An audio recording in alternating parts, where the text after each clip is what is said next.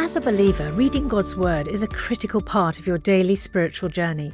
And because it's so important, we've created a unique new resource to help you immerse yourself in biblical truth and open your eyes to all God's Word has for you.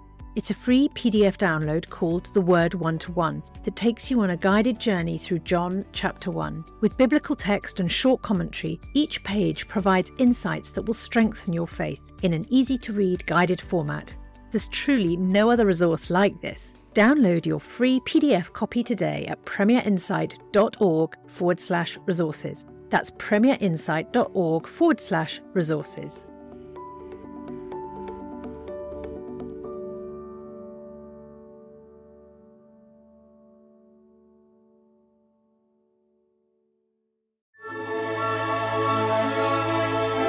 The C.S. Lewis Podcast with Alistair McGrath. Hello and welcome to the show that brings you the thought and theology of C.S. Lewis with me, Ruth Jackson. Discover more about Lewis by visiting premierunbelievable.com, where you can also find lots of great articles and podcasts. That's premierunbelievable.com. But now for today's show. We are diving into the Unbelievable Archives. The programme that you're about to hear was originally broadcast in October 2010.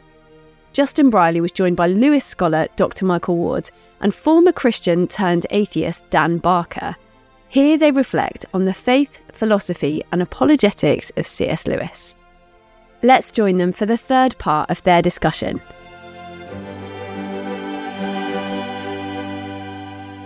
I would like to get to kind of, if you like, the more Christological aspect of C.S. Lewis's apologetic. Maybe briefly, Michael, you could lay out what is sometimes called Lewis's trilemma.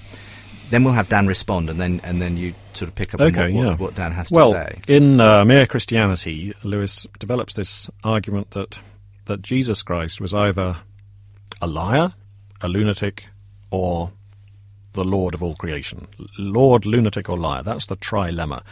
And he comes to that position because he says that a man who said and did the things that Jesus said and did, claiming to be divine, claiming the ability to forgive sins, not only sins committed against him, but sins committed against other people, that behaviour of Jesus of Nazareth, on any other explanation than that he was who he said he was, namely one with the Father, could only be accounted for on the basis that he was, just sheerly lying. He was deceiving people when he said it, or else that he was mad. He was deluded about reality to such an extent that we shouldn't trust his claim to be divine.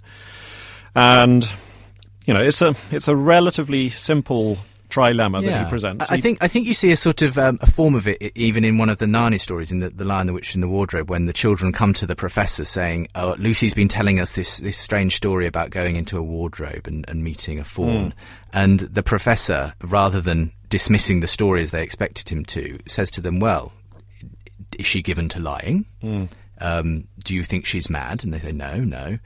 Then perhaps the third possibility is true, that she's telling the truth. I mean, and I'll read out briefly as well a segment of what he writes in Mere Christianity itself on this. He says, "I'm trying here to prevent anyone saying the really foolish thing that people often say about him. I'm ready to accept Jesus as a great moral teacher, but I don't accept his claim to be God. That is the one thing we must not say. A man who was merely a man and said the sort of things Jesus said would not be a great moral teacher. He would either be a lunatic, on the level with a man who says he is a poached egg, or else he would be the devil of hell. You must make your choice. Either this man was and is the Son of God, or else a madman, or something worse. You can shut him up for a fool, you can spit at him and kill him as a demon, or you can fall at his feet and call him Lord and God. But let us not come with any patronising nonsense about his being a great human teacher." Now, the trilemma has been something that has been obviously discussed at in some detail. Dan, what's your initial reaction to the trilemma that Lewis first proposed in Mere Christianity? Well, one thing C.S. Lewis was not was a student of the Bible in any great depth. He read the Bible, but his understanding from what I read was quite simplistic. The trilemma is a false trilemma.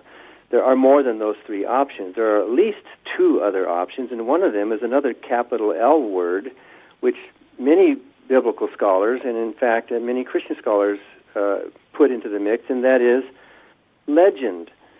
Jesus may not have even said those things. His followers, the people who wrote the Bible, the people who put it together, could have created this person or created the words in the mouth of this person in retrospect, going back through history. So liar, lunatic, or Lord are not the only options. In fact, in my book, Godless, and in Losing Faith and Faith, I make a strong case for the legend framework for understanding the writings in the New Testament. Maybe Jesus did exist and said a few things, but if you do what Thomas Jefferson did and strip out the legendary from the historical, we see that many of those things that we might think were lunatic or lying were actually just words put in his mouth. But there's another option besides those four, and that is he might have been mistaken. He might have actually thought he was telling the truth. He might have not been lunatic at all. He might have thought that there's all of these signs were, like Christians today are mistaken. Michael is mistaken in his belief that there actually is a God and a devil and a heaven and a hell. I wouldn't call Michael a liar. I wouldn't call him a lunatic. I would just say that he has misinterpreted or fallen into accepting the interpretations of other people. So there are many other options for looking at this supposed great trilemma than just liar, lunatic, or Lord. Thank you very much, Dan. I'm sure you've come across that yourself, Michael. I mean, any response there? I guess Lewis never, made himself out to be a biblical critical scholar in that sense. Does the argument, the trilemma, fall down because, what Dan says? Well, what if it was just legendary? The sayings attributed to Jesus, etc. Yeah, Dan's right. Lewis wasn't a biblical scholar, but I think one needs to understand the context of this Mere Christianity argument. It was in the context of a 15-minute broadcast pitched at a very popular level to a very unscholarly audience, and so Lewis wasn't going to get into questions of biblical criticism, which he did know a fair bit about, even if he wasn't a professional biblical scholar. He wasn't going to get into, redaction criticism and form criticism and all these schools of biblical criticism that biblical scholars deploy in order to try to test out the veracity of the scriptures. Lewis is basing his argument on the assumption that the biblical records are basically reliable, and he's not going to go into it any more deeply than that. But of course, he would recognise that, logically speaking, there is this option of the legend, but he's assuming that that's already been discounted, and he's saying if Jesus said and did the things that he's recorded as saying and doing, then we have this situation ahead of us. And to deal with what Dan says about the possibility that Jesus was just mistaken, well, I think that here we're slightly splitting hairs. That there's a degree of mistakenness which most of us would ordinarily call madness, lunacy. People are so mistaken about the nature of themselves and their place in the universe that we actually call them unhinged, lunatic. So essentially, if someone came down the road and told me I'm the Son of God, anyone who's seen me has seen the Father, you'd have to say they're a little bit more than just mistaken. Yeah. They happen to have come to the wrong conclusion. Most people would say, no, you're mad, mate. Yeah, this is a particularly gross mistake, if mistake it is, and a mistake which is of such an order that I think it's not unfair to call it madness. If you're claiming to be one with the power that made the universe, that's a different order of mistake from my mistake, if mistake it is, as Dan believes it to be, that God created this universe and Christ died for our sins. Before we rejoin the rest of today's podcast, I have a very special offer for you to help you have an even more meaningful spiritual experience this Easter. As you know, N.T. Wright is without doubt one of the greatest Christian thinkers and apologists of our time, and some of Tom Wright's answers to questions about Jesus' death, resurrection and return are some of the most poignant and thought-provoking. That's why we've created a brand new downloadable devotional resource that's perfect for the Easter season, featuring these questions and Tom's answers. This 5-day devotional journey titled Jesus' Death, Resurrection and Return is only available to friends like you as our thanks for your gift today. And remember, your support is truly critical to help keep resources and podcasts like Ask Inty Write Anything and Unbelievable going strong, because this ministry is completely funded by friends like you. So please give the very best gift you can today, and make sure to download your copy of Jesus' Death, Resurrection and Return devotional at premierinsight.org/C.S. Lewis. That's premierinsight.org/C.S. Lewis. Thank you. I mean, unfortunately, we don't have the time, again, to go into an in-depth, textual, historical sort of look at the sayings of Jesus about himself and whether, we can, say that they are there. But there are plenty of programs, and I would encourage you to look at them, particularly perhaps the one from about a year ago with Richard Borkham on this very subject on this program. So I'll post a link as well to that. Lots of links to post from today's program, but that's a very interesting program on whether Jesus, the statements Jesus made about himself, whether they can be historically seen as authentic, as it were, about his messiahship, etc. That was Richard Borkham with James Crossley, I think. That episode of Unbelievable I'll post up with this. I mean, but for me, what it comes down to is kind of what he starts that quotation from Mere Christianity with, which is what he wants to get to is people who say Jesus was a great moral teacher, because that, he says, is not one of the options. I mean, do you agree with that in the sense that you can't just have Jesus as the great moral teacher, but even though many people like to talk of Jesus as the great moral teacher? Well, if Jesus was so mistaken about himself as to think that he was, he existed before Abraham, if he's so mistaken as to think that he's, the ground of everyone's being in some mysterious sense, then it does throw a big question mark over, his teaching when he says, love your enemies and pray for those who persecute you. Why should we trust the latter if we can't trust the former? How unique do you think Jesus actually was, Dan, as far as his moral teachings go and the things he said about himself? Jesus, if he existed, was not a great moral teacher. He did say some good things. I keep talking about Thomas Jefferson a lot, but Thomas Jefferson said he dug through the words of Jesus to try to find some good teachings, and he found some, but he told his friend John Adams that it was like digging through a dunghill to find a diamond.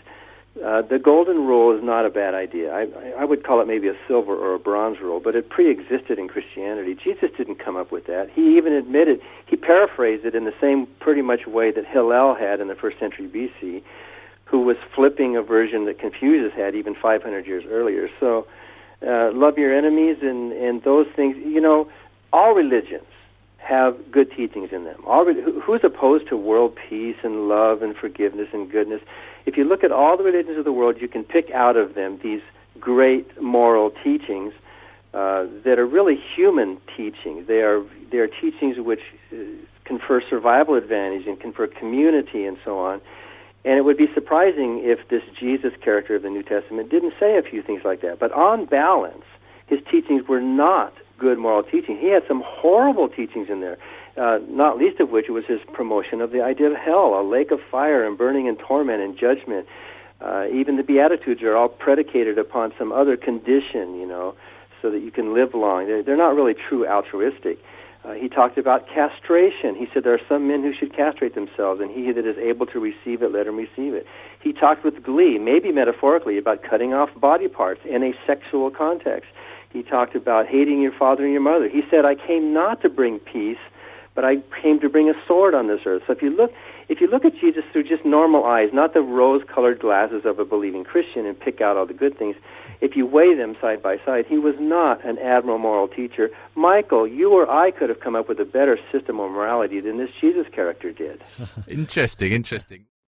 So, Michael, down there, Jesus not the great moral teacher even that Lewis wanted to suggest people shouldn't just see him as.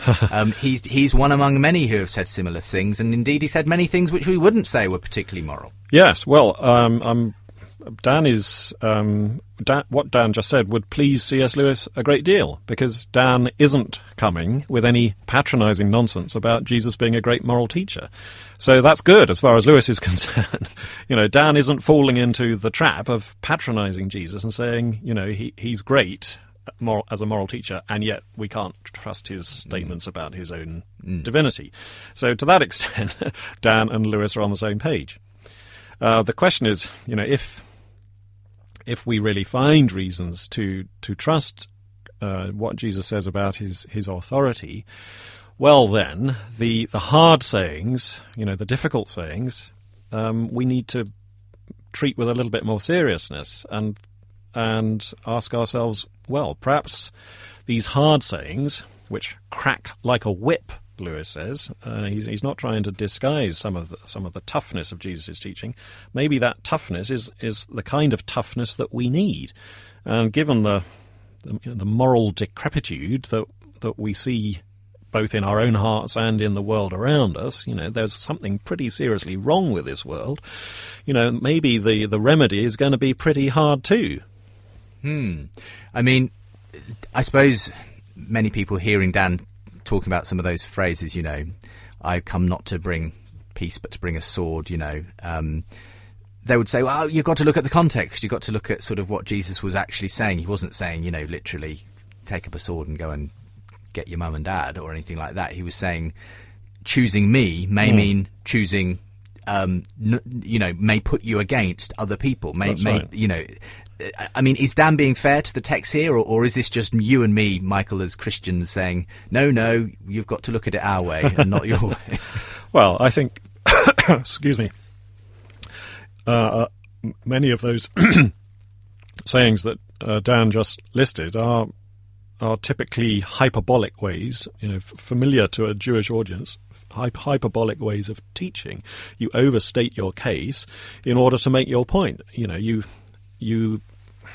You make it inescapably clear the point you want to make, but that's not to say that you must therefore hate your mother and father. He's just saying that if push comes to shove and you have to choose between doing what your dad says and doing what God says, then you have to set your face toward God and set your face against what you've been conditioned by your society to believe.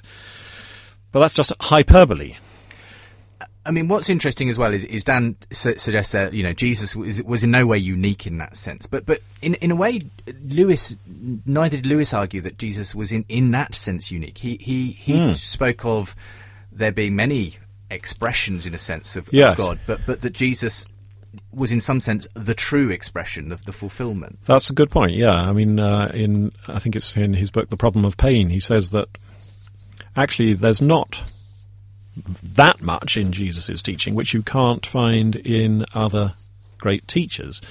The really peculiar thing, the unique thing about Jesus is not so much his teaching as it is his person and his office, who he was, who he is, rather than what he said and what he taught.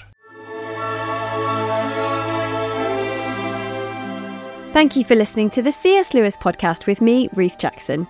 We were hearing there from Lewis scholar Dr. Michael Ward and former Christian turned atheist Dan Barker.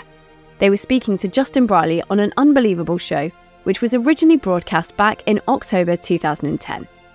Discover more about Lewis by visiting premierunbelievable.com, where you can also find lots of great articles and podcasts. That's premierunbelievable.com. Thank you for listening and see you next time.